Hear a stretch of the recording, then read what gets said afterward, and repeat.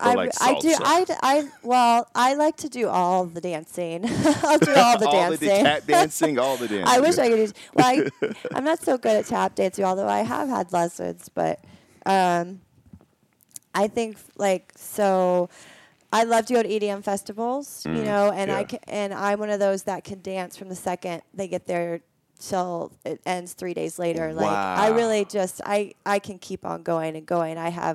I don't have a stop button when it comes to like music and dancing and stuff. But yeah, I mean, pretty much anywhere. If I go out and there's music, if I have a good partner, I can salsa dance. Somebody who leads well. I'm a good follower, but I like to. It's a good outlet, and especially when I'm Brazilian Jiu-Jitsu, that's my biggest therapy. Yeah. So it's like I have to have something, or my mind builds up and my frustrations and stuff. So that's kind of been how I've gotten a lot of that, my anger and feelings out. So almost 3 months without it it's a little disturbing. You're like, all those demons are starting to surface, rear their ugly heads again. I find other ways. I have to because it's just too much. Speaking of which, because how long have you been doing Brazilian Jiu-Jitsu? I've been doing it for probably over 4 years. Okay. And before that, I did a couple years of stand-up, like kickboxing. Okay. With a little Muay Thai mixed in, but mainly kickboxing. And then my son was in it very young, so I watched him do it for a couple of years prior to that, too. So, but when I transitioned to jiu-jitsu and I moved to Phoenix, and I was sold, because I'd never done it before. I'd just been watching. Yeah. And they had like a 2-week trial, and they didn't have kickboxing, which I was doing, which I loved doing. And I was like, I'll give it a shot. And within 2 days, I was already sold, and I was there I went almost every day. It really was a life-changing. So much fun. Yeah, it's so much fun. And what I love about I have a neck injury. I have 6 bulging discs, so I can't do it, but. Right before I had surgery, I just rolled around a little bit because a bunch of my buddies in L.A. do it. And actually, one of my buddies has a school in L.A. that's doing very well. But you learn so quickly. I took Kung Fu for a number of years when I was a kid, maybe 3 years, and I couldn't show you anything from that. I took 2 lessons in jiu-jitsu, and I felt like I could handle 90% of the people walking around. Yeah. You just learn so much so quickly, and it all makes sense, and it's just fun. It's a very usable skill. Right. It's not I don't know if that's the right word, but it's practical. Not a It's very practical. Yeah. But it's you could legit use it. You know, there's no. There's always scenarios that wouldn't work in, but and a lot of the scenarios where you need to defend yourself close up, you can utilize it if you know what you're doing. And for a female, it's the best by far, in my opinion, by far the best fighting style, because it's so much about weight leverage. Yeah. And, handling somebody bigger than you. Which is, 90% of the problem, Correct. if you're having to defend yourself. So learning to... it's all about your weight and how you're leveraging it and how you're balancing your core and everything. I can't even tell you how many times I roll with. All my partners are bigger than me. It's very rare that I have partners smaller, unless they're female. And it's hard, actually, sometimes harder to fight them because I'm not used to them. The bigger guys, they don't take advantage of the space like we do because we understand that's our advantage. So when I fight girls my size or smaller, all of a sudden they're squirming and tucking and turning in ways that the other guys aren't because they simply are too big to do that. If they don't have that flexibility, that mobility, range of motion, right? Right.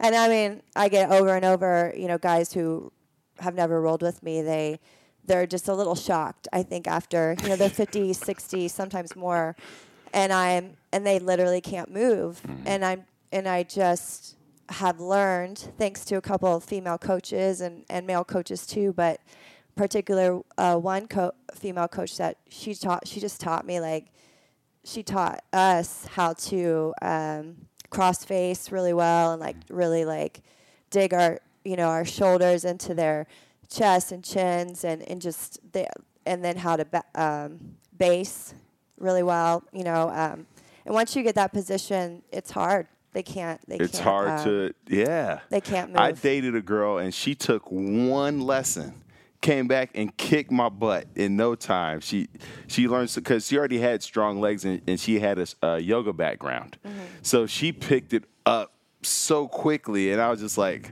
all right, no more. I was like, no more lessons. I can't have you protecting me. This is wrong.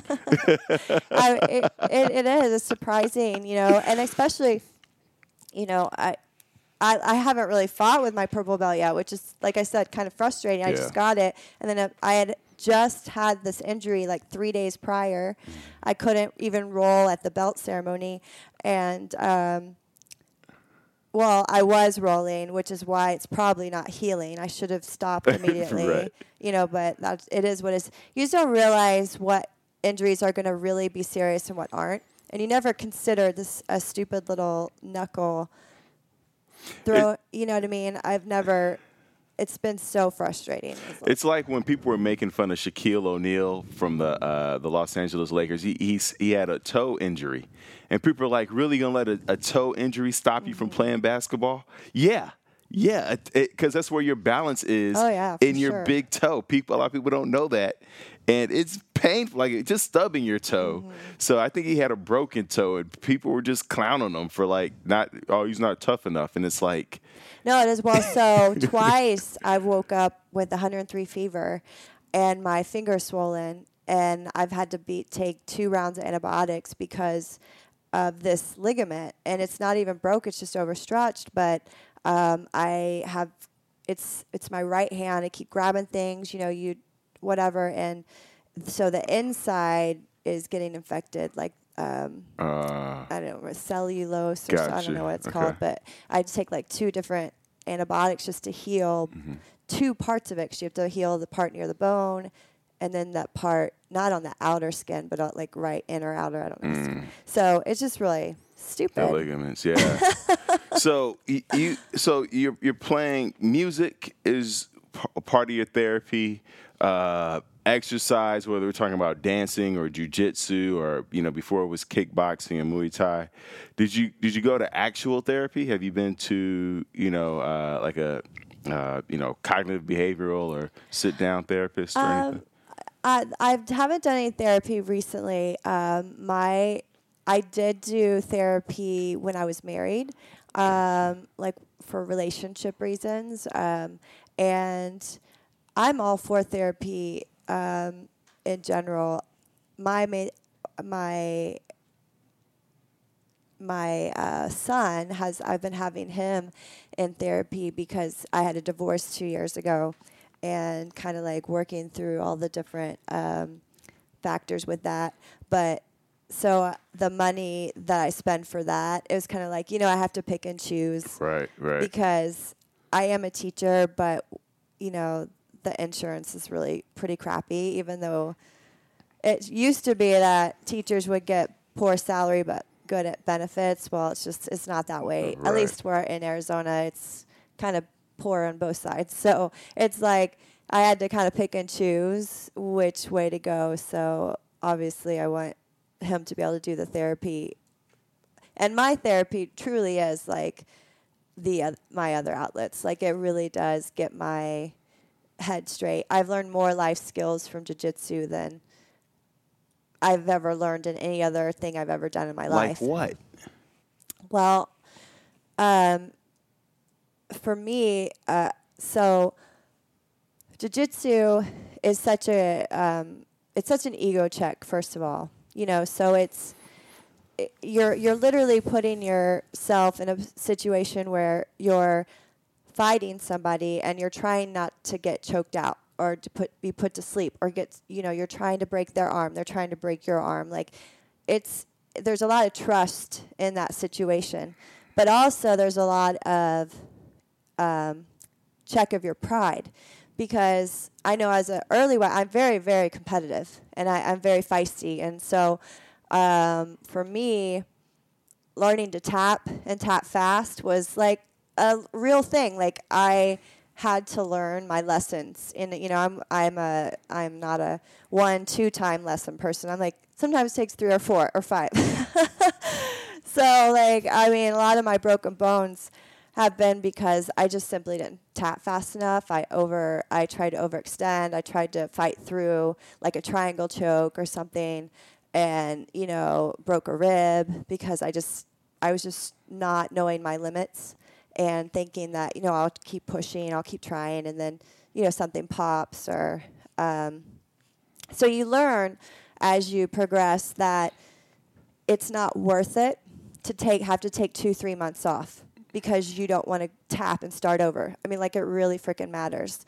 You're learning. You were in the wrong position, and you lost. Period. As soon as they got the dominant position, you lost. So you tap, you start over. But when you're a white belt and you're learning those lessons, like, sometimes it just takes you, like, sometimes you have to get hurt in order for you to realize, hey, this is stupid. You lost the second they got that position. Tap out, start over.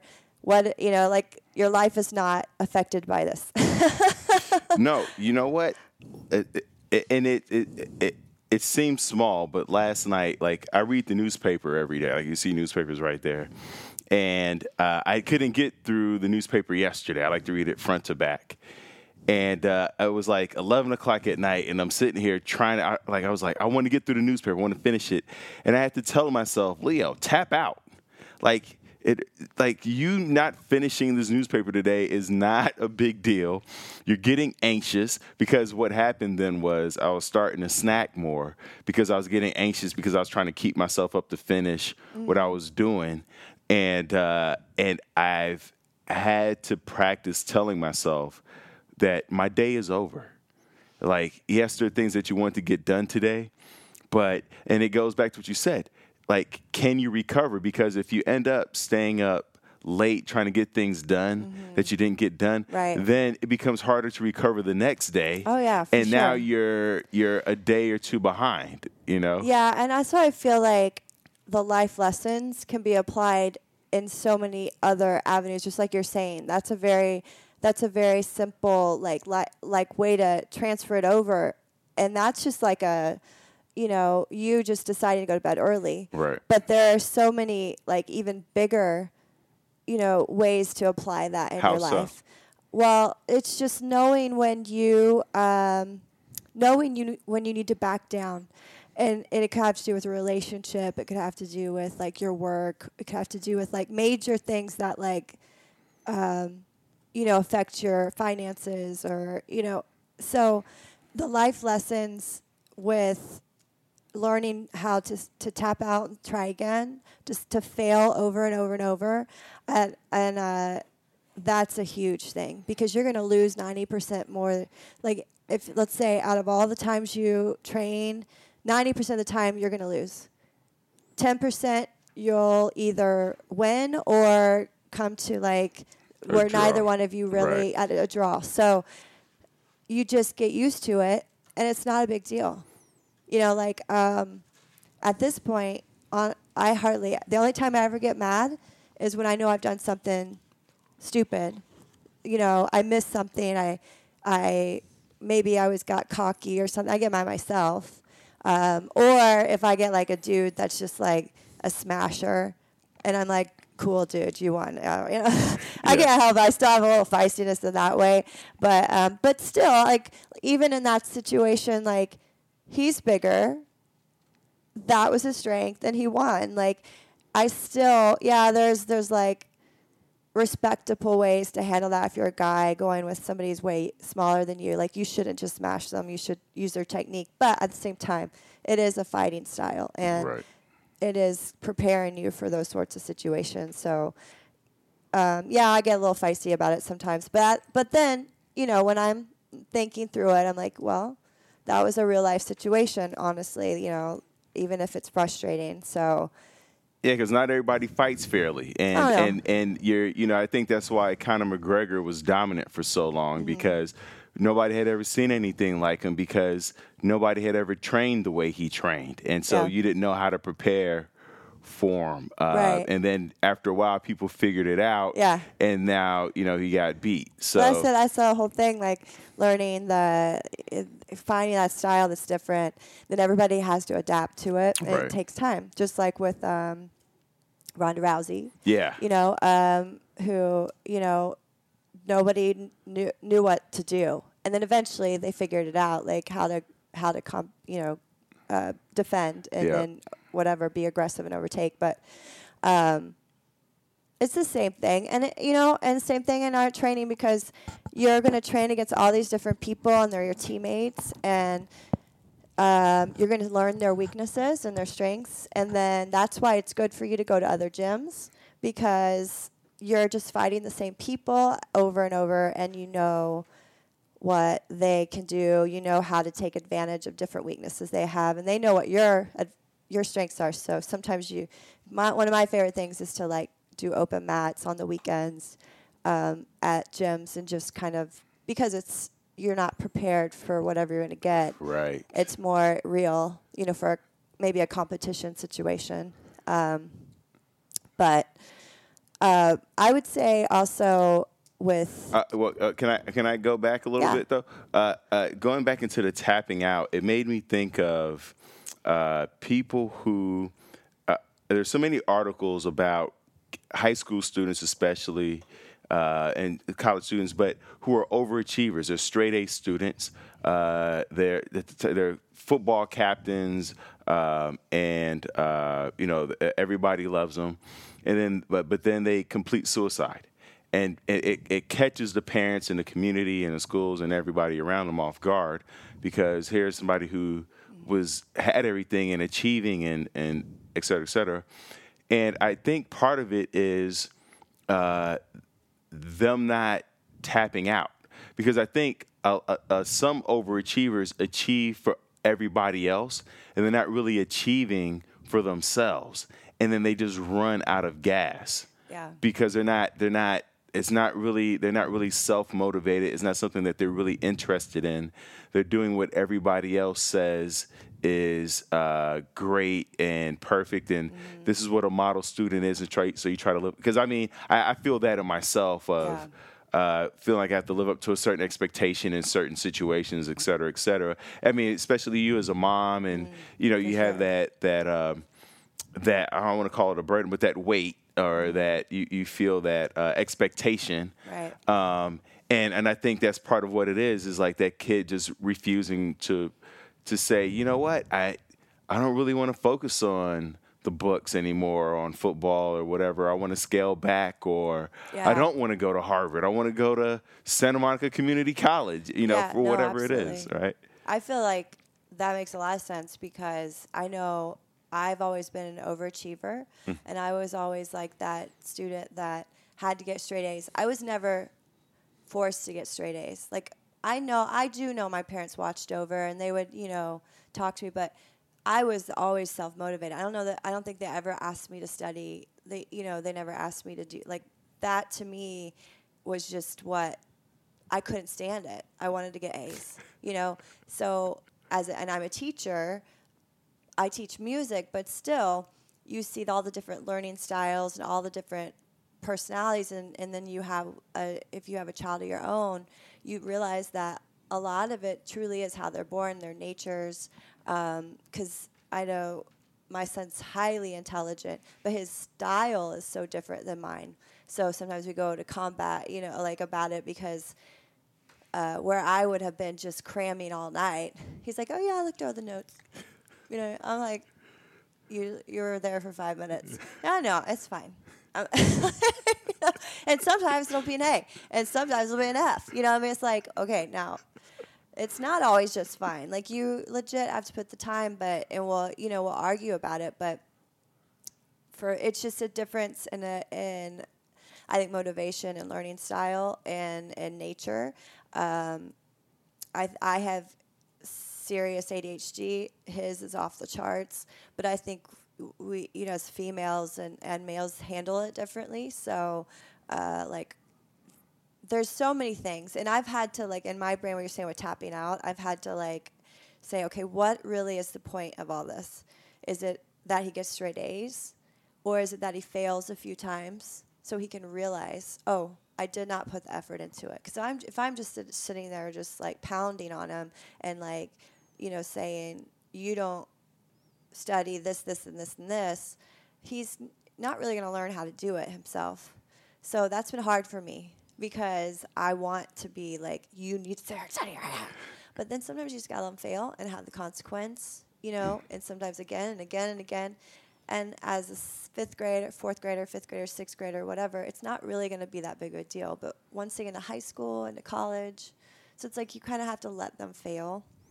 And that's hard as a parent, especially if you're like an overachiever like Absolutely. I am, or really competitive or what, so I agree. And those kids that are naturally like I am, and then maybe their parents are, and like it's just a big, like, melting pot of crazy, like, overachieving stress, and they don't have that extra outlet to fail in, because it scares me to think about, honestly. Right. Just even thinking about it scares me, because nobody wants to fail. They don't want to fail their grades or getting into the college or the job, or it's just a lot of anxiety. It is true. It's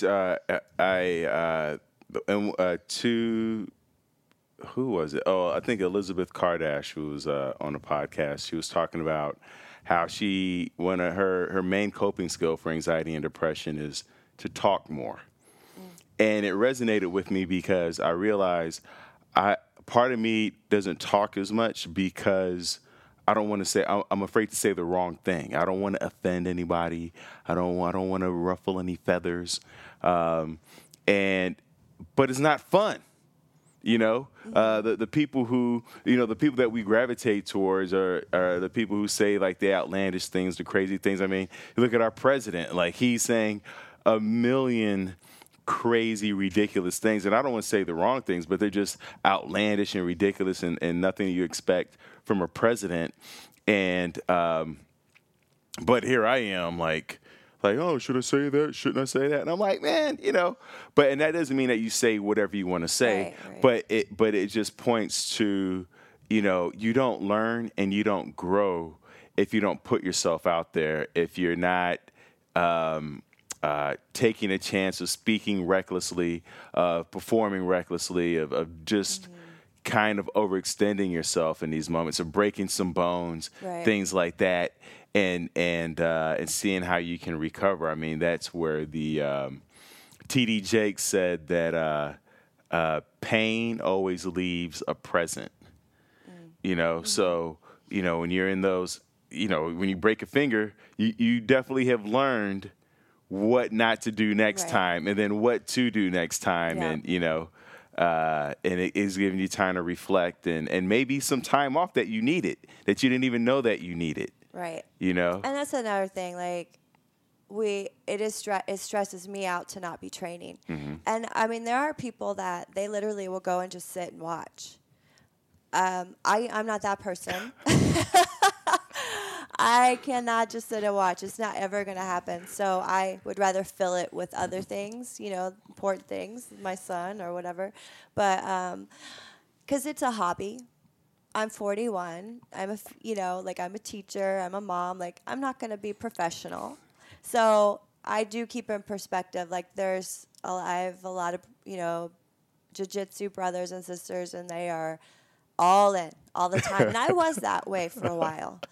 But at some point, it is your life. It's real life, and you have to find the balance. And I have too many other creative outlets right. and other focuses that I can't like live and breathe it. I'm not gonna make a business out of it at this yeah. point. So it's like, and you find that when you are doing things like DJing and dancing and singing and raising a son, and like, they all feed each other. It gets you excited because like you said, there are life lessons that you learn, and I cut you off earlier. I'm sorry. In jujitsu, that then helps you figure out how to better communicate with your son, or how to better manage your classroom, and vice versa. There are things that hopefully you're learning in each one of those areas that you then go, oh, that's how I could apply it to this, or that's why I got beat. Something you learn in dance. And I'll use metaphors or like lesson examples when I'm teaching. But I will say that sometimes I'm also like, suck it up. You know what I mean? Like, really? Like, this is. I literally went to sleep because somebody was choking me the other day. You can handle this. You know what I mean? Like, so I mean, I can be a little too like tough sometimes, but I really do like. It does. I think it's more of an ego check and a pride checker, a pride stabilizer, or however you want to say that, than anything. So it's, doesn't happen that often. But every once in a while, I'm like, all right. Your competitive spirit, did that come from your parents, siblings? Do you have siblings? I have 2 younger brothers. Okay. So my mom, she was a teenage mom and divorced, and when I was 2, she moved to Texas and she married my dad, who I was like 6. He was in the Army at Fort Hood, and they got married, and he eventually adopted me. So he's, my dad. And then, so they're both young. He's on, oh gosh, he's going to kill me, but I think he's 14 years or 16 years older than me. He's young. So he was young when I was little, and highly competitive family, like baseball family, basketball family. Like they had that. And not only was he young, but super competitive. So yeah, I was thrown into like that world of like the technique had to be perfect, and like I was the oldest grandchild, the oldest child, like so I got actually burnt out pretty fast and young because it was just a lot of pressure, and I am by nature competitive, so it's just one thing after the other.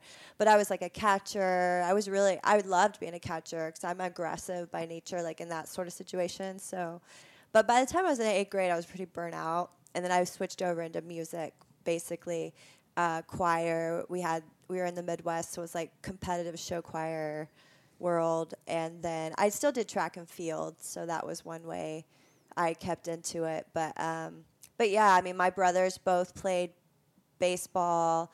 My dad was a baseball scout. I was on the field all the time watching them. They did like the touring stuff, and college ball and everything. So definitely like that's kind of was my world growing up. And then I did switch over to music as well. So had a little bit of both. So how did you handle failure when you were younger? Like, had you always, because you talked about anger earlier, and it's like, not training for 3 months, and you're like, all this stuff's starting to come up. Yeah. Was there a point where the anger was out of control earlier on, or had the sports always kept it in check for you? I definitely think that I'm trying to think of any specific examples other than I just would get really upset. I remember I was younger. I would get so upset at myself, and I would cry, just out of frustration because I wasn't doing as well as I thought I should be, Right.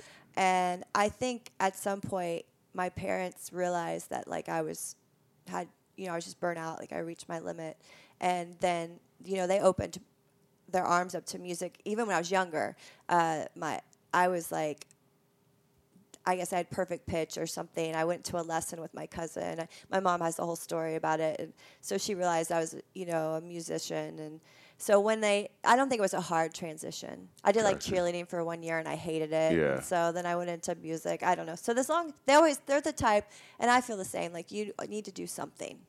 Right. You have to have something. You have to in have your life. something. So, yes.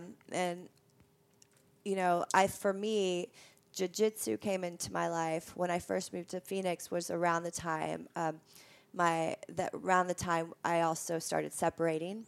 So we were in Phoenix for 1 year, and I had been training for 1 year. And by the second year of my training was when I started separating, and and then eventually divorced. So I was living at that gym. Like it was my kind of my sanctuary Yeah. and my release of like stress and frustration and but also a source of strength because I was putting myself through situations that I never thought I would be capable of. My body was being put into stress and my mind was being challenged and I never realized that I could handle those sorts of situations. And it really gave me a strength that probably had I not experienced, I would probably not have gone through with it. But it taught me that I could handle it and that I had the courage and strength to get out of a situation that I needed to get out of. So it was important for Yeah, my... when I hit those moments where I'm like I can't do it, so I think about when I played football and we had 3-a-days, and there were so many days where you thought you weren't going to make it, and some guys didn't. Some guys quit the team just because it was just grueling, so I either think about that or I just read this book Unbroken about this guy who's a prisoner of war, and he was but before he was in prison camp, he was at sea for 47 days. So so he was already, behind the 8 ball. And I go, it makes me realize how resilient humanity is. Not Right. I realize I don't only have to be the tough one. I can look to other people who have been tough and been through that and be like, that's a human being. And if they can go through that, and so because he lived to be 98, I think 92 or 98, that guy, after going through all that. And so I draw on those inspirations too. Sometimes your experiences aren't enough, but you go, that guy, well. Yeah, I agree with that. And I think that for me, my body I trained so much that, so your body just gets destroyed. It really, jiu-jitsu is hard on your body. You're right. And especially if you don't do all the recovery stuff you're supposed to do. Get the massage, the Which acupuncture. I never did. You know what I mean? Let's face it. Like, especially when I was going through, like, separation, everything, I just didn't have the money in general to add extra stuff to that, But time, parenting, all that stuff, it factors in. You just need to, like, okay, I did my hour and a half. I got to get home and get stuff done. Or, like, if I was a single dude, like, maybe I could just hang out and, like, stretch for an hour or whatever. But it's just different, You have different priorities and things you can handle, but like for me, like, so I had different broken bones. Like I had my pinky caught in my teammate's gi and it broke, or like I was talking about I was in a triangle choke from a little tiny girl too, not even a guy, like, but I just refused to tap, and I ended up fracturing a rib. And I ended up winning state with a broken rib, which I didn't even realize that it was broken at the time. Wow. And, like, I remember I went through a phase where, and I had a partner who, she was getting really good at north-south position, which, if you don't know what that is, it's basically like when, like, one person's facing one direction, the other one. So you're literally, like, they're sitting on top of your head. Right. And that's my least favorite position to be in the... It's like a 69, basically, but in wrestling. You are being suffocated. Yeah. And it is the worst feeling ever, because it's just hot. You're not really, like, you could be there for hours and be fine, but the heat, the air, the air is so hot and like heavy. I don't know how, but you feel like you're suffocating, muggy, even though it's all in your brain. Like, you're really not in trouble, but the heat of the breathing and everything, like, I would just hyperventilate. Are people like putting onions in their underwear? Like, like they putting stuff down there? Well, it's just like, you're like, oh, I know, man. it's just like, they squeeze, and then, like, you're like breathing, but you're only getting that hot air back. So you're able, you could literally be there for hours, but in your brain you feel like you're dying, because it's just it's a mind over matter thing. And I'm over it now. Like, I actually relax when I feel like, because let's say somebody has my back and their hooks are on me and they're trying to rear naked choke me and they're so close. even and when you think you're in the worst position, sometimes if you just relax, there'll be a space that opens up that you could utilize. And, I do that all the time now. But at the beginning, you panic, and you'll do something that'll just make it tighter or worse. And so, but I went through a stage where whenever a partner, or she would do that, in particular, one of my partners, I would literally hyperventilate. I would start crying. It took me like 3 or 4 months to get over it. And it was just all in my mind. And those sorts of lessons, though, like, have been gold for me for my life too. So knowing that when you think you're defeated, that there's always an opportunity to get out of a situation. There's always space. There's always space. There's always a chance to breathe and relax. Wait for your opportunity. Don't panic. It can be applied in so many ways. One of my friends, Kira Sultanovich, she's a comedian, very funny, and she has 2 kids, and she's Russian, and she gets worked up, and she wants her kids to behave and blah blah, blah. And her two boys, and they're yelling and screaming, and usually she yells back, and she said she started taking a breathwork class. And it's taught her when, shit's hitting the fan, she puts her hands together at her chest, and then she'll just start breathing. And the kids are still going and running around, blah, blah, and she'll just keep breathing. And the kids finally just settle down, and they go, Mommy, what are you doing? She's like, I'm just taking some space. And then the kids calm down, right, and they just fall into whatever they're supposed to be doing. Right. And she hasn't done anything. And I'm sure it doesn't work every time. Right. However, it does speak to, there are these moments in our lives where shit's gone off the rail, and we don't realize that there was space for us to stay on the rail because we panicked. They were talking about not JFK, FDR, one of the president's brother who was a pilot who went down, and they couldn't figure out why the plane crashed because there was nothing wrong with the plane. And they found out that all he had to do was hit a lever to stabilize the plane, which because he was an experienced pilot, they knew he knew how to do that. It wasn't something that was like some strange circumstance where he wasn't trained for it, but he panicked for whatever reason. Yeah. And if he had just taken that breath, found the space, flipped the switch, no crash.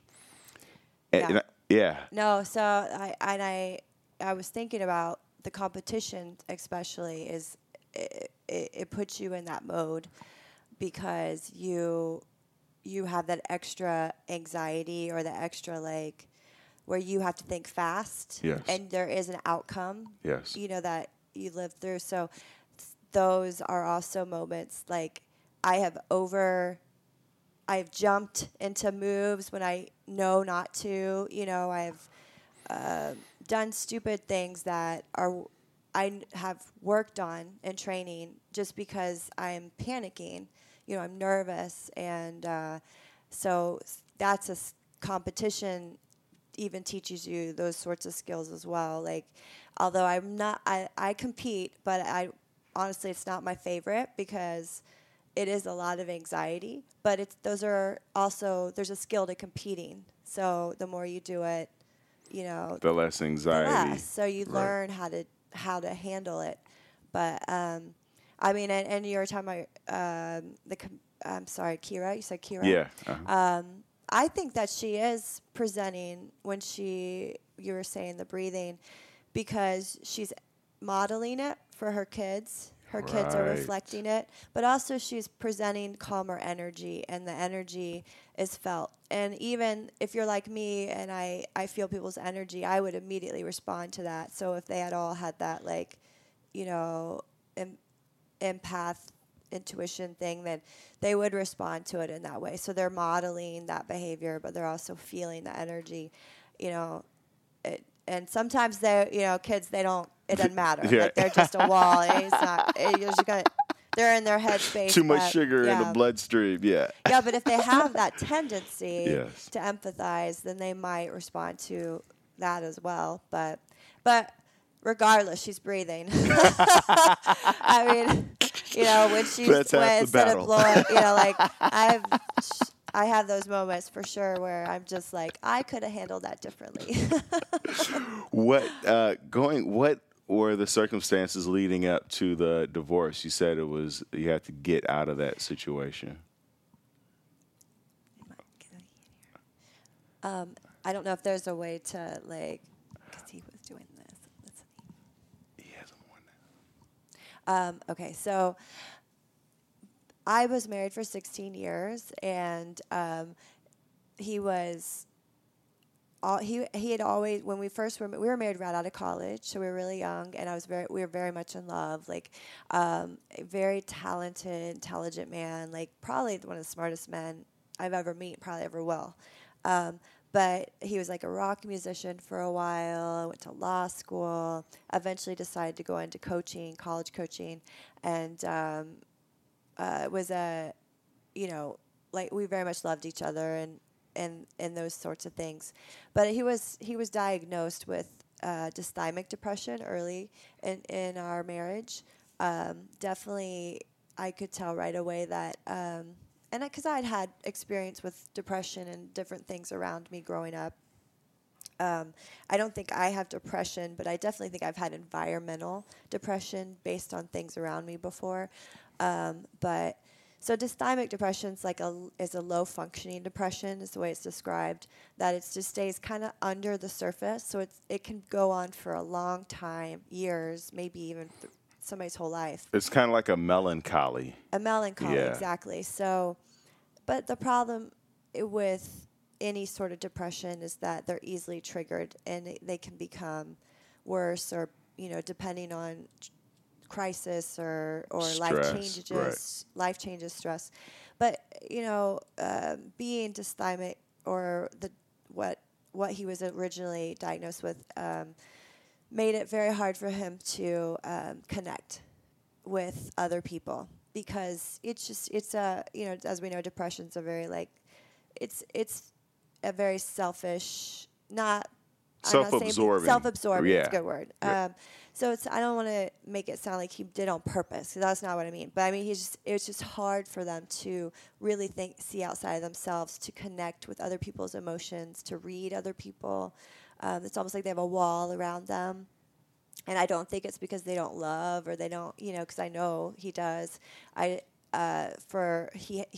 we were married and my son, everything, I just think that the self-absorbing part of the depression, it was never a partnership. You know what I mean? It was always, I carried on more as a caregiver for most of the time.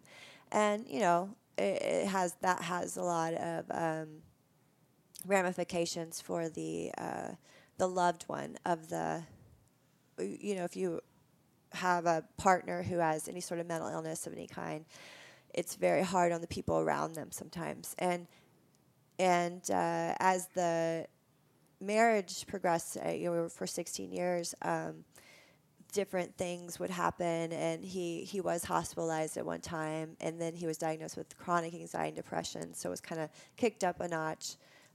He was having panic attacks and stuff. After he got medication, it got better for a little while, because he was really able to kind of, it helps them normalize a little Right. bit to where they can see other people and kind of be present instead of just always inside their head all the time. And he had his other medications, he would run miles, 15 miles a day. He was a musician, so he would practice 4 hours a day. I don't know how he fit all this in, but he did. Right. But he was highly intelligent when it came to whatever he was interested in. So he would become almost a genius at whatever topic that he did. So there was just a lot of disconnect, a lot of focus on certain things. hyper focusing on things, I guess. So when he got into coaching, his career went really fast because he was good at what he did. But as he got more successful, and I was a good partner for him because I'm a natural caregiver. I'm an empath, so I knew what he needed, and I was more than willing to I'm not saying I was happy about it all the time, but because there was not a concern for anything outside of his career or outside of. It didn't feel reciprocal. It was definitely not for no concern about the house, no concern about education, those sorts of things. So it takes its toll over a little bit. And I have a lot of talents myself, but it was always not really important. You know what I mean? The focus was always kind of Gotcha. for one-sided. So as his career got more quickly better and higher up in different positions, his mental health started going down a little bit. I mean, there were times that I would take off work and fly to a championship because he would be having panic attacks or so I would stop, everything would halt, and I did what I needed to do. So it's hard when you have a partner in it and they're just not. I don't know if it's any fault of their own, other than they just don't know how to find that balance. They don't know how to work alongside you because they simply just don't know or don't feel in that way. I never have thought it to be on purpose. I just think that's just kind of the way it was. And I was okay with it up until the last few years when he would start isolating more. And I'm the opposite of that. I'm very yeah. You could dance for 3 days at a party. Oh my gosh, I can go nonstop. I am a social butterfly. I have energy like crazy. I can't stand still. So I was so opposite. And as I was growing, and then he was getting higher in his career, we were moving. Oh my gosh, we moved cross country 5 times in 8 years. Oh my God. There was so much moving. And then, raising my son and kind of reestablishing. I left a really great position at Atlanta. I was teaching at a school that I loved. I miss it. But I had 6 really big choirs, and I had this one choir of 40 boys, 7th grade boys. And they were just awesome. We were traveling to perform at conventions for teachers and stuff. But I left all of that because I could teach anywhere, but he couldn't necessarily coach anywhere. Right. So, but anyway, at the end, when we ended up in Phoenix, he had a really good position there. The isolation was getting worse, and then I was starting to I'd already been doing martial arts for a couple of years as stand-up fighting, but then once I started doing jiu-jitsu and like I said, the life skills and the experiences I was having on top of the separation with the isolation and everything, things definitely picked up at that point. And his last diagnosis was bipolar. So it definitely he stopped medicating and stuff like that, and it was just part. I think it was just part of a process. Right. And so the jiu-jitsu aspect of it, really, I couldn't even tell you how important it was to my transition out having the strength to do it, making the final decision.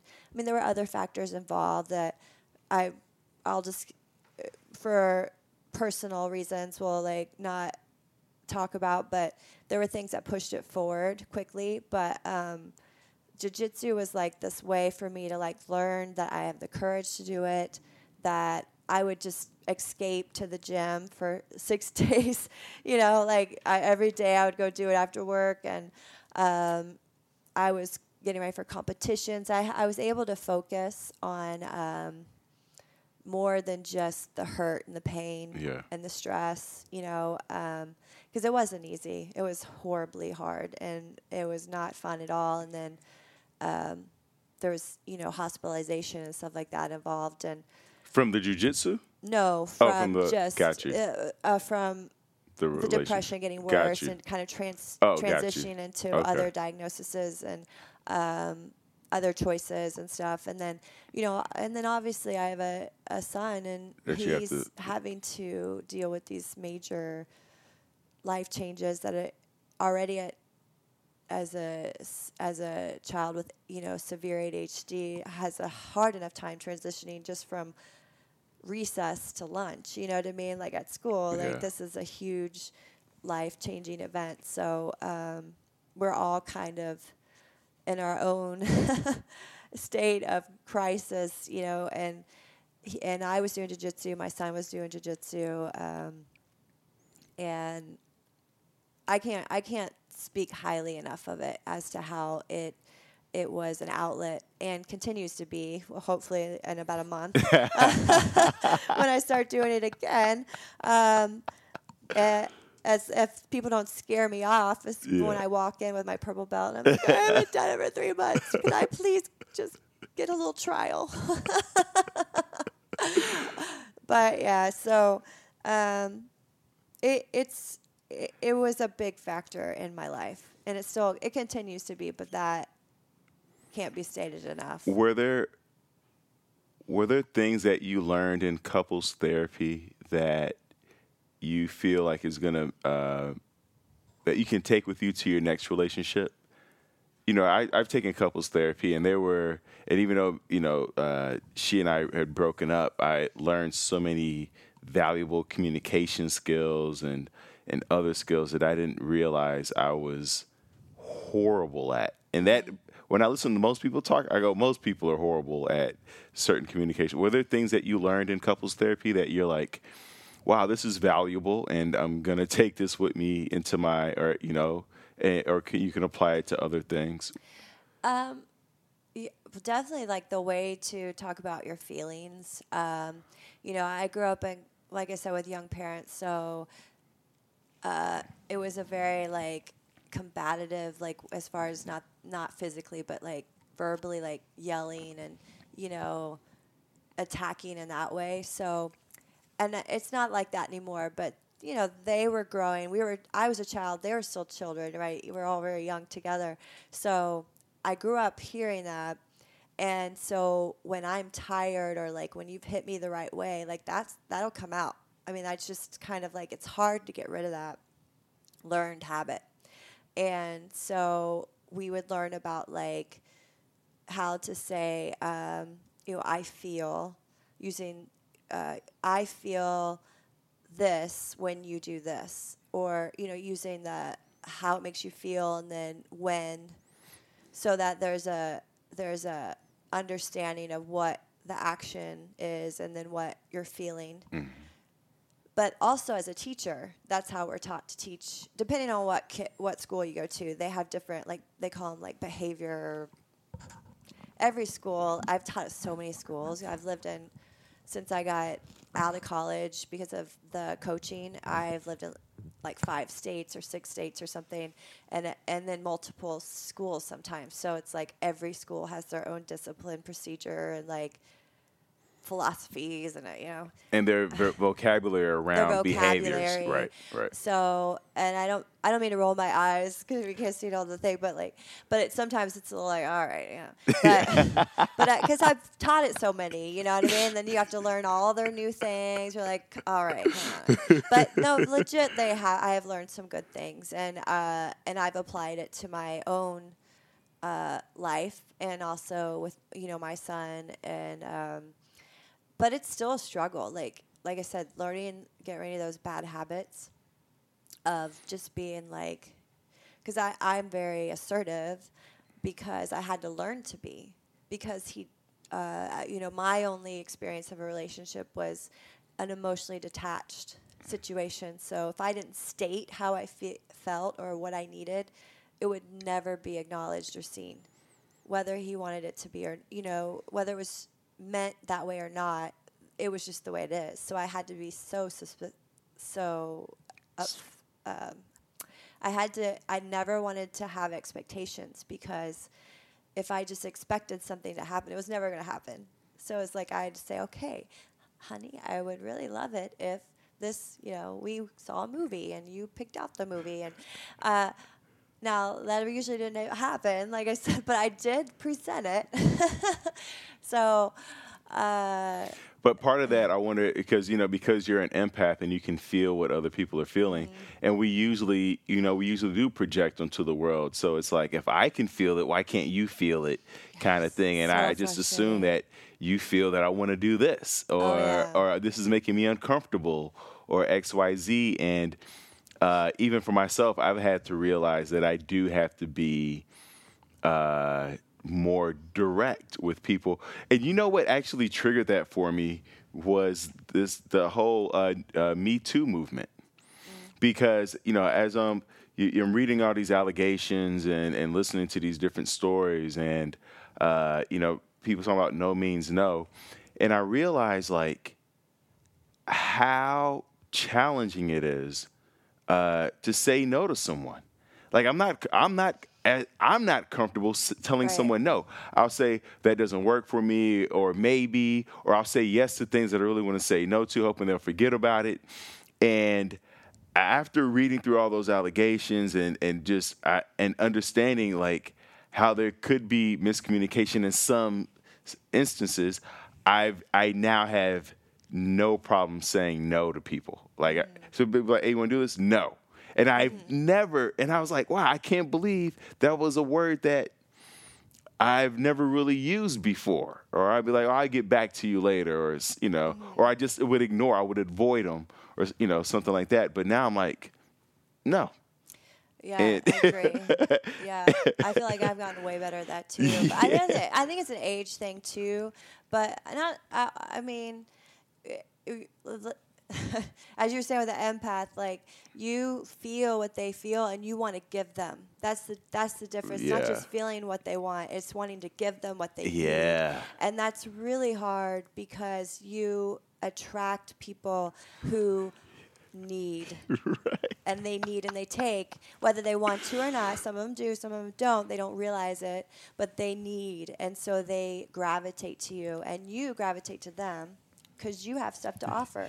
And that's what you were born to do. And part of it feeds your ego, too. It's like, look what I've done for you. Like, it makes you feel good. Yeah, it feels good to give them. Like, I literally will be standing in a room, and I've different friends that are popping in my head right now that, like, I don't even have to be looking at them. And I'm like, what do you need? I'm like, you need a hug. Or, hey, you're upset. Like, I don't even have to see them, but I can feel that they're sad, or they're upset, or especially when they're frustrated or uneasy. Like, that's when my trigger goes on. And I start, because I reflect that, I start getting anxious, and I realize that it's not me.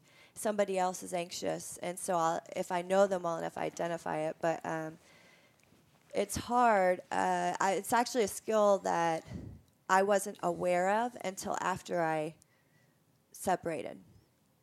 I had always been using it as a teacher, wife, Even in jiu-jitsu, like, you can anticipate what they're going to do, because you could feel, Absolutely. I think you can anticipate.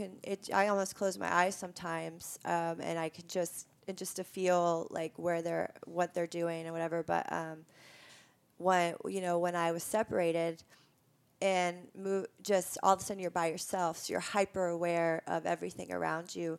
And then dating, I'd never dated before in my life. I was 39, and so, like, I had to figure that out. And it wasn't really until I started doing like dating, or like just being on my own, that I realized how much of an empath I was, and how I was being intuitive and knowing, or already getting like an instinctual feeling. And then I started learning how to read that, and I'm still not super, like, I'm learning, but it's only been 2 years, so it's like I'm still, there are definitely wires that get crossed a lot, and I have to be aware, especially of, like, the mental illnesses, or like the personality disorders, because they throw everything off. But, like, I have, like, really started to understand how I react to people a little bit better now and why. And then I guard, and then I'm trying to remember why I was started on this, because saying no, because I might be feeling what they need and wanting to give it to them, but I realize what it is now sometimes, and I feel better about, no, like I am not going to get involved in that, or that can't be. I already have enough on my plate, like I don't need to take on somebody else's conflicts or telling yourself no is hard. Yeah. Yeah. like no more, no more drinks, no more work, for sure. no more cell phone, no more You're dancing. Having fun. Yeah. You're dancing. Ugh, I have to eat food. Yeah. It all just it's hard, especially when you have anybody watching over you. Right. You have to parent yourself, and you're like, It's- oh, geez, And if your ADHD is overstimulated as it is, there's all kinds of things happening. You're like, it's fine. So, do you meditate or journal at all, or do you have other? It always comes back to jiu-jitsu is kind of like my Your thing. meditation, Right, really. right, yeah. I have been more aware of meditating, even though I've really not embraced it yet. But I'm one of those that I pick up on. If I hear something over and over and over, by the time I've heard it the third time, I'm aware of it, and I realize it's being told to me for a reason. And meditation is one thing I've been hearing almost on the daily, and I realize that I'm being told, by God or whatever, it's time for you to start meditating, because I'm hearing it constantly throughout the day. And so I have been more aware of it and thinking and learning more about it. I actually have discussions with people about it and doing it not on a schedule like I need to be, but trying to figure it out. I've always done it in some way, whether it's music or jiu-jitsu or running, because I run a lot, but never in a breathing, just focus sense. Just sitting down and breathing into it. Yeah. Yeah. Because it's like you said, because jiu-jitsu is tough on the body, and because I love to hike, and that's been my form of meditation, just being outdoors in nature.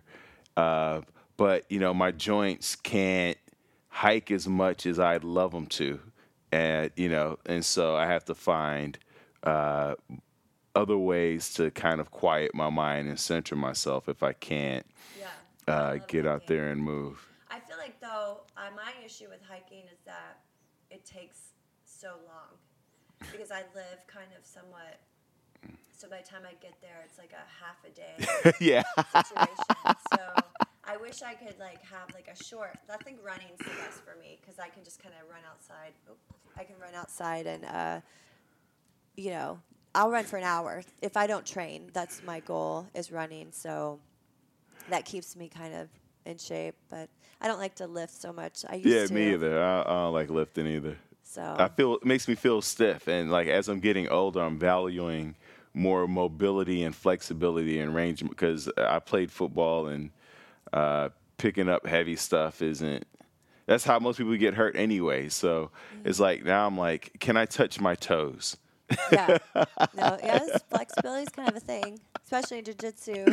Yeah. It's really important. So I think that even just sitting and stretching. Oh, yeah, for sure. I don't really watch TV because I can't focus on it, but. Right. I know. I rarely, especially when I'm on the road, I'm usually listening to music. I put the TV on just when I'm having people over for the podcast, just as, I don't know. But when I'm home, I will watch stuff on my iPad or MacBook or something more like YouTube videos, because those are 5 minutes, 10 minutes, and then usually instructional. So I'm learning something. I could speed it up too, Yeah. Yeah, my son's constantly on it, but I don't think it's instructional. We're always arguing about YouTube. It's I'm sure my parents had things similar to that, but it's this YouTube and watching the video games and the people playing the video games. That I have a nephew. He's 9 years old, and they live in Austin, Texas. Anything that when he has a birthday or Christmas, I only buy him things that will get him outdoors. So I bought him a hoverboard. And my sister was like, he's going to break his neck. Fine, let him break his neck. I'll buy him a helmet and pads. So he has that. And then I'm going to get him a drone. Just, it's like, because you're right. It's like if they have the iPad and the laptop, and depending on where they live, too, because when I was a kid, I was I grew up when I think about it, in a very rich environment, in that I was a block from the lake, the basketball courts, football fields, Yep. university. Like, there was everything around me. There was a million things I can do. The public transportation was right there if I wanted to go to museums. So everything is easily accessible. And so many kids now are growing up in these environment. They're financially rich, but environmentally poor, because they don't have the mobility to really go places where other kids are playing, or Right. there's green grass, or, they can't just run amok. They have to, Right. Mom, can you drive me? Or they got to take an Uber Exactly. to I feel get the to a same place. where I am now. In fact, on the way up here, one of my goals, my next goals, is I feel like, it's been 2 years, and my mind, everything, all the chaos of the initial healing is starting to come down, and I'm able to think more long term in terms of planning. And one of them is location. So we're at an apartment, but it's actually literally across the street from where I train, which was convenient as a Right. single parent. But one of the things that I want to do is either rent, or buy. So where I'm kind of, but because I feel like he can't go and just run Yeah, around where we right. are. Our little space is Yeah. just not. It's not conducive to that, because it is kind of a major road area. So it's like, I do think it's important, because he can go out and ride his bike and everything, but it's not the most. I grew up around cornfields, so Yeah, it was right. different. Midwest, you could run around anywhere. It wasn't. We had a huge yard, that kind of thing. So I think that'll make a big difference for him, and he can get outside. I can kick him out and feel good about it. Get out, go do something. I don't care if you just sit Yeah. there and you're outside. That's what my mom did. My mom was like, just, but I was that kind of kid. I was already outside. Like, Yeah. she never had to tell me. I'd wake up and gym shoes would be on, and I'm darting for the door. I always feel like, first of all, where can people find you? Are you on Instagram? Are you Well, what, too? I'm on Instagram, but it is private. Okay, as I it should, right? Yeah, as a teacher, so I have to I can't be one of those that gets to share everything with Yeah. the world, unfortunately. Although I did have a business, actually with my ex, and it was getting to be pretty, it was getting to the point where I was teaching part-time. Actually, was teaching part-time. I was helping. I was one of the directors for the Phoenix Boys Choir, and I was doing the business. So, and it was going really well, to the point where probably a year later, if we had kept going, I probably could have stopped teaching and just focused on the business. So eventually, my goal is to start up a business again, and then I can actually not have to worry about stuff like that. You know what I mean? Right. The having to keep the Instagram all secret and private, but yeah, it's probably better, because I have my personal, where I put Facebook. I hardly go on it, and one of the reasons why I go on it is for jiu-jitsu. When I'm Gotcha. training, to find out what the classes are changing, or because they'll post stuff on there. But yeah, so I have to be a teacher right now and not share my my Instagram. And I always tell, because even my son, he wants on my Instagram. I'm like, no, No, no, right. no. I teach. He's in my class, Oh. and all his friends and everything. I'm Right, once you're right. on it, then your friends are gonna start seeing it. And it's Yeah. I can't. It's just a teacher thing. Yeah. I remember when they first started Facebook, back in, oh my gosh. I remember setting, it was 2001 or 2 or 3. I don't even remember what it was. But we literally sat there, and they showed us a commercial or a video a news clip of a teacher holding a beer. I don't even remember this from Germany, and she was at Oktoberfest in Germany, and she put a picture literally of herself with the beer at Oktoberfest, and she got fired because of it. And I remember sitting there like way back then going, nope. And from that point forward, I would block everybody.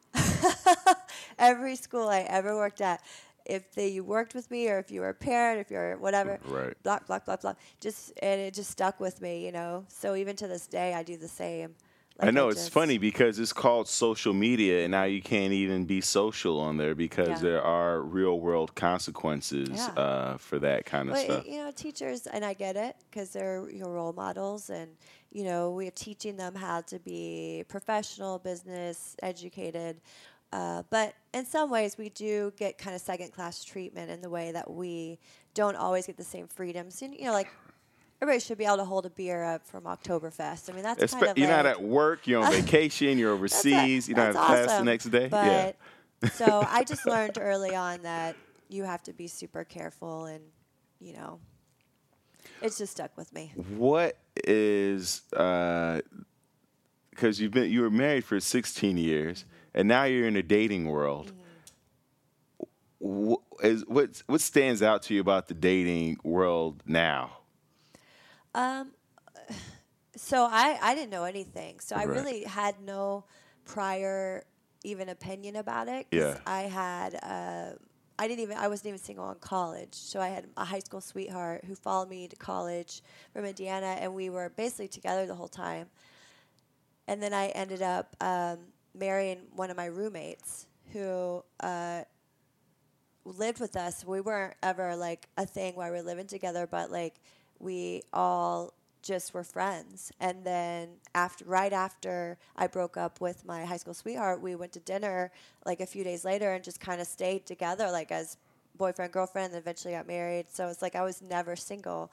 And so when I was 39, all of a sudden it was scary. Like I had no idea, I didn't know what to expect. I didn't know how to date. I didn't know what I was interested in. I had nothing. So I'm not even sure I had anything to compare it to other than just to understand it. But I would say I have lots of impressions. It's been quite an experience, actually. But I think a lot of your energy, like my energy, has determined the type, your energy, what you're throwing out is what you attract. So as my energy has changed over the last 2 years, I've attracted different things, and I haven't been really in the space, and I have attracted, great guys, not so great guys, but it wouldn't have mattered because I wasn't in the space for it. I wasn't ready for, even if it was a good situation. So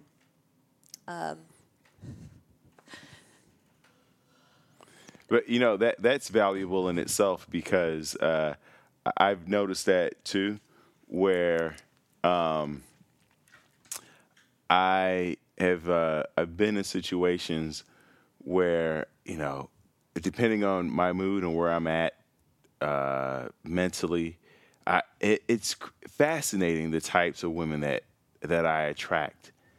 I mean, it's like a huge, like, and it's like they're clustered together. Like it's like this certain group of women, and I could tell you like what mood and what space I was in, and then when I'm not in that space, like those women just drop off, and then this other group comes in, and I feel the same. I feel like when you're saying that, it reminds me. I'm thinking about different experiences, and I'm like, yeah, totally different. It's clusters, yeah. It really is. It really is. And I think my personality, because I do have a bigger personality, and people find me interesting because I do have a lot of different things, with the music and the jiu-jitsu, and I have tattoos, and so people are like confused sometimes, like, who are you? And, and they're like, oh, you have a lot to offer, So I tend to attract, outside the box people because I am an outside the box person, and so I make a couple of things from that. One is that I tend to attract like more dominant, like alpha personalities, and it's very, and that's good in the fact that that's so different than what, like that's what I need really. Like I need that balance, but sometimes because I am older, I have life experience, and I was married for a long time, so I'm definitely not settling, and I don't appreciate bad behavior, and I don't hide it either. And I'm actually not, I would probably consider myself an alpha female, but I really like a traditional role. Like I contradict a little bit there because like I really do like the male female role. I don't, I liked I know people are gonna hate this, but I like the submission. Like I was raised as a Christian and everything, so I really do value those sorts of traditional roles.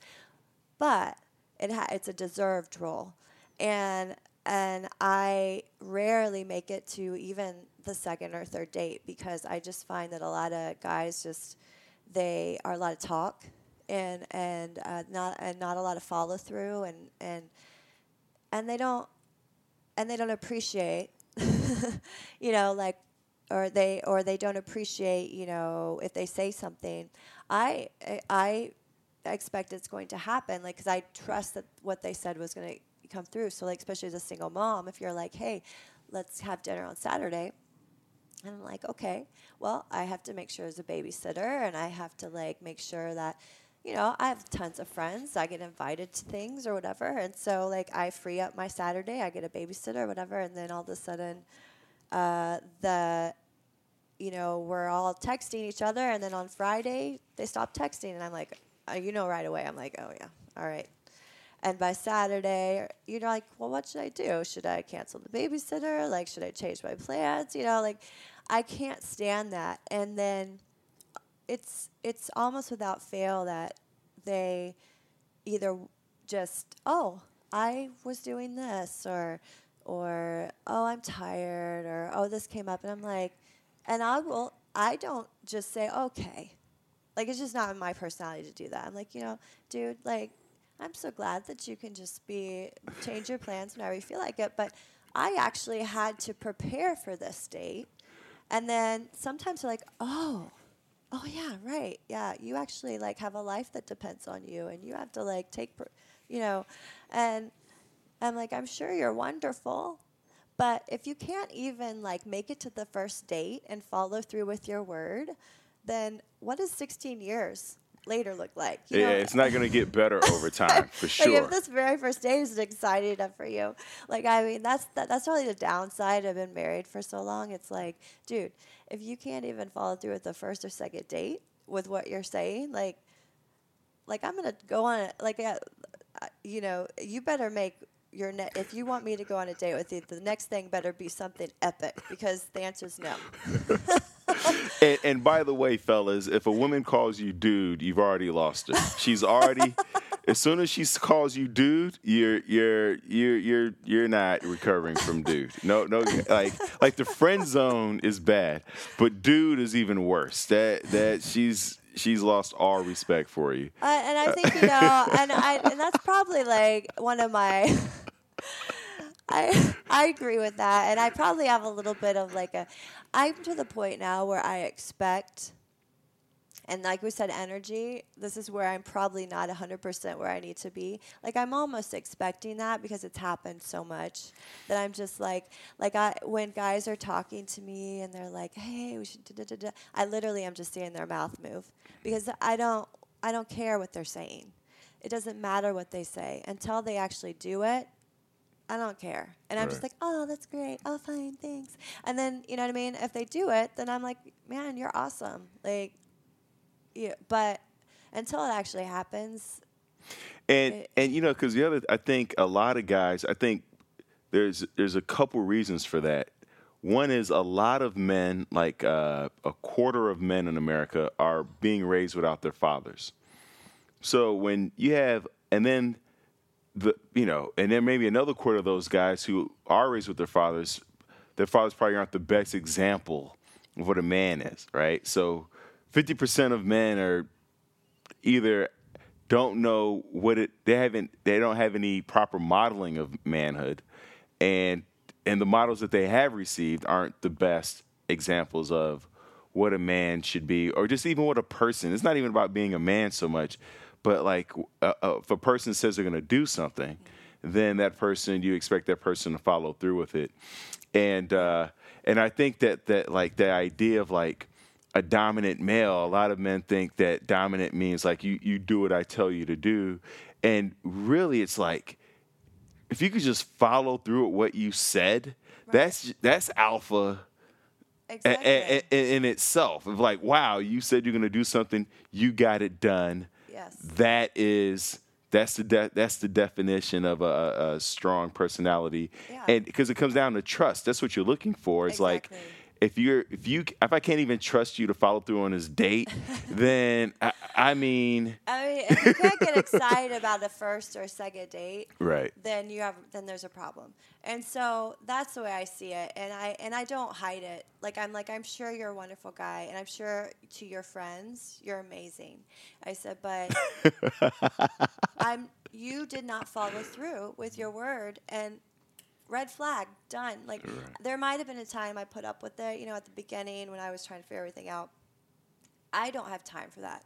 I have too much on my plate. I want my son to be my number one. Like, if he's at home, want him to have my attention. So the last thing I'm going to do is give my attention to somebody who really is not that interested.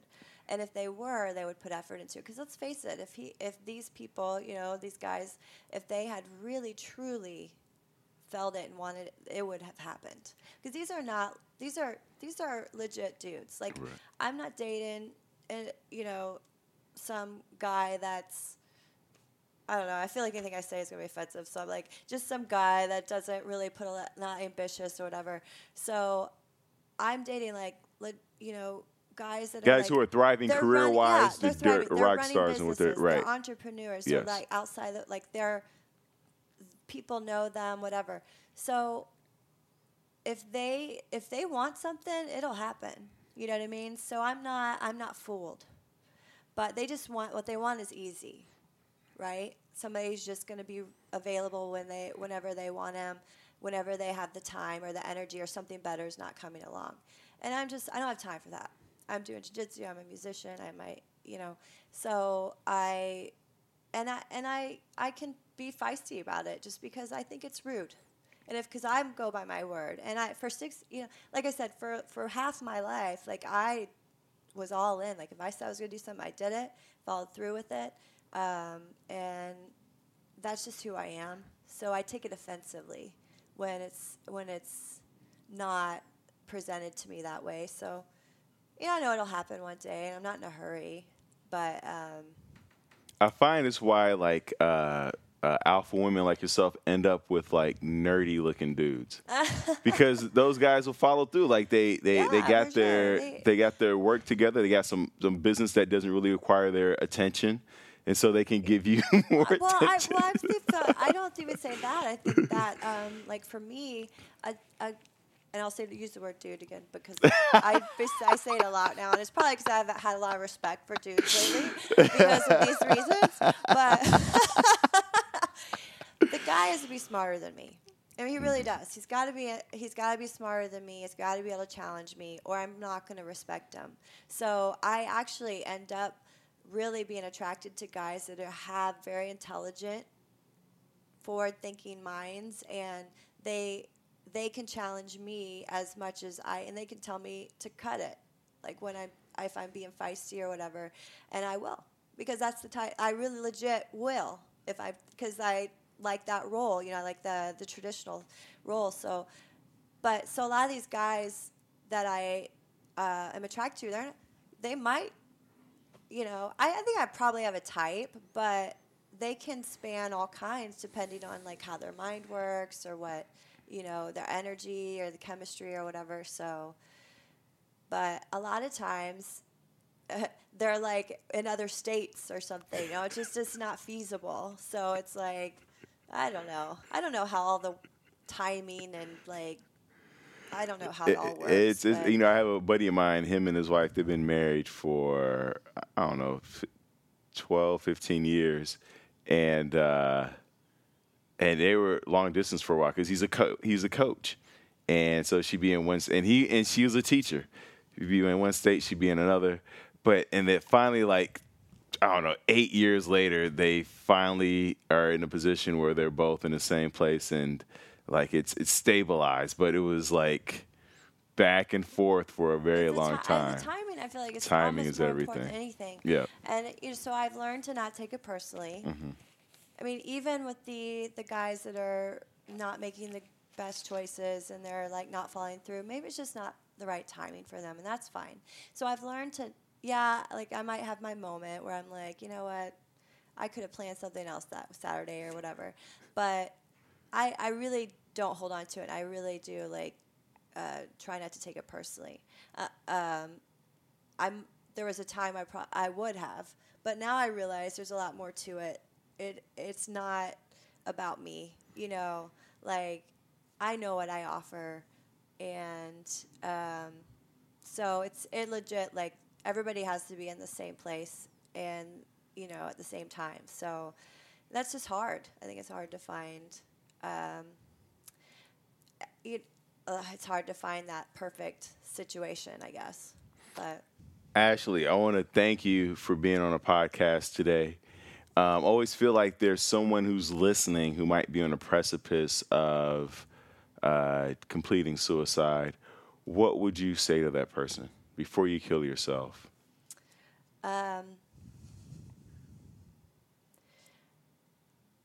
If I had to answer that question, I would say that just because I've had this experience, that you are capable of so much more than you realize.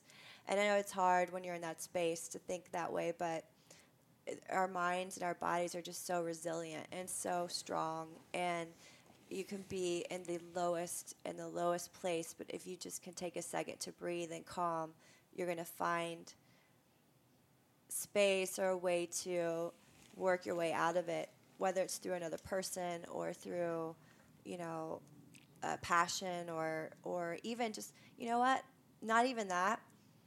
Because I get in those moments where being by myself for the first time ever at age 39, I've never before been literally by myself before, is that some days it's just like one little thing.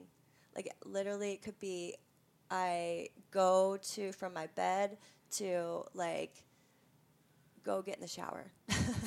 Step 1. Step 2, blow dry my hair. One little step. It's just like you just go, and then before you know it, your mind is somewhere else. So, actually, that's probably even before anything else. It's just what, I just want to get this one thing done, and then you move on to the next one. It could be something so stupid, but it really is like an accomplishment. That's such a great answer. Just have those days where it's like, let me just pick one thing. Whether it's brushing my teeth, taking a shower. It could be so small. Yeah, reading a chapter. Go to the grocery store. Yeah. Which is horrible to do. Do the laundry, something. Move some stuff around the house, Once again, thank you all for listening. And this podcast is not a replacement for you actually going to get help, going to therapy. Call the 1-800-SUICIDE number if you need to. Call the talk number. Call the Trevor Project. Text. There's online support. All that stuff is always linked in the show notes if you need further details or contact information. Ashley Malum, thank you for being on the podcast.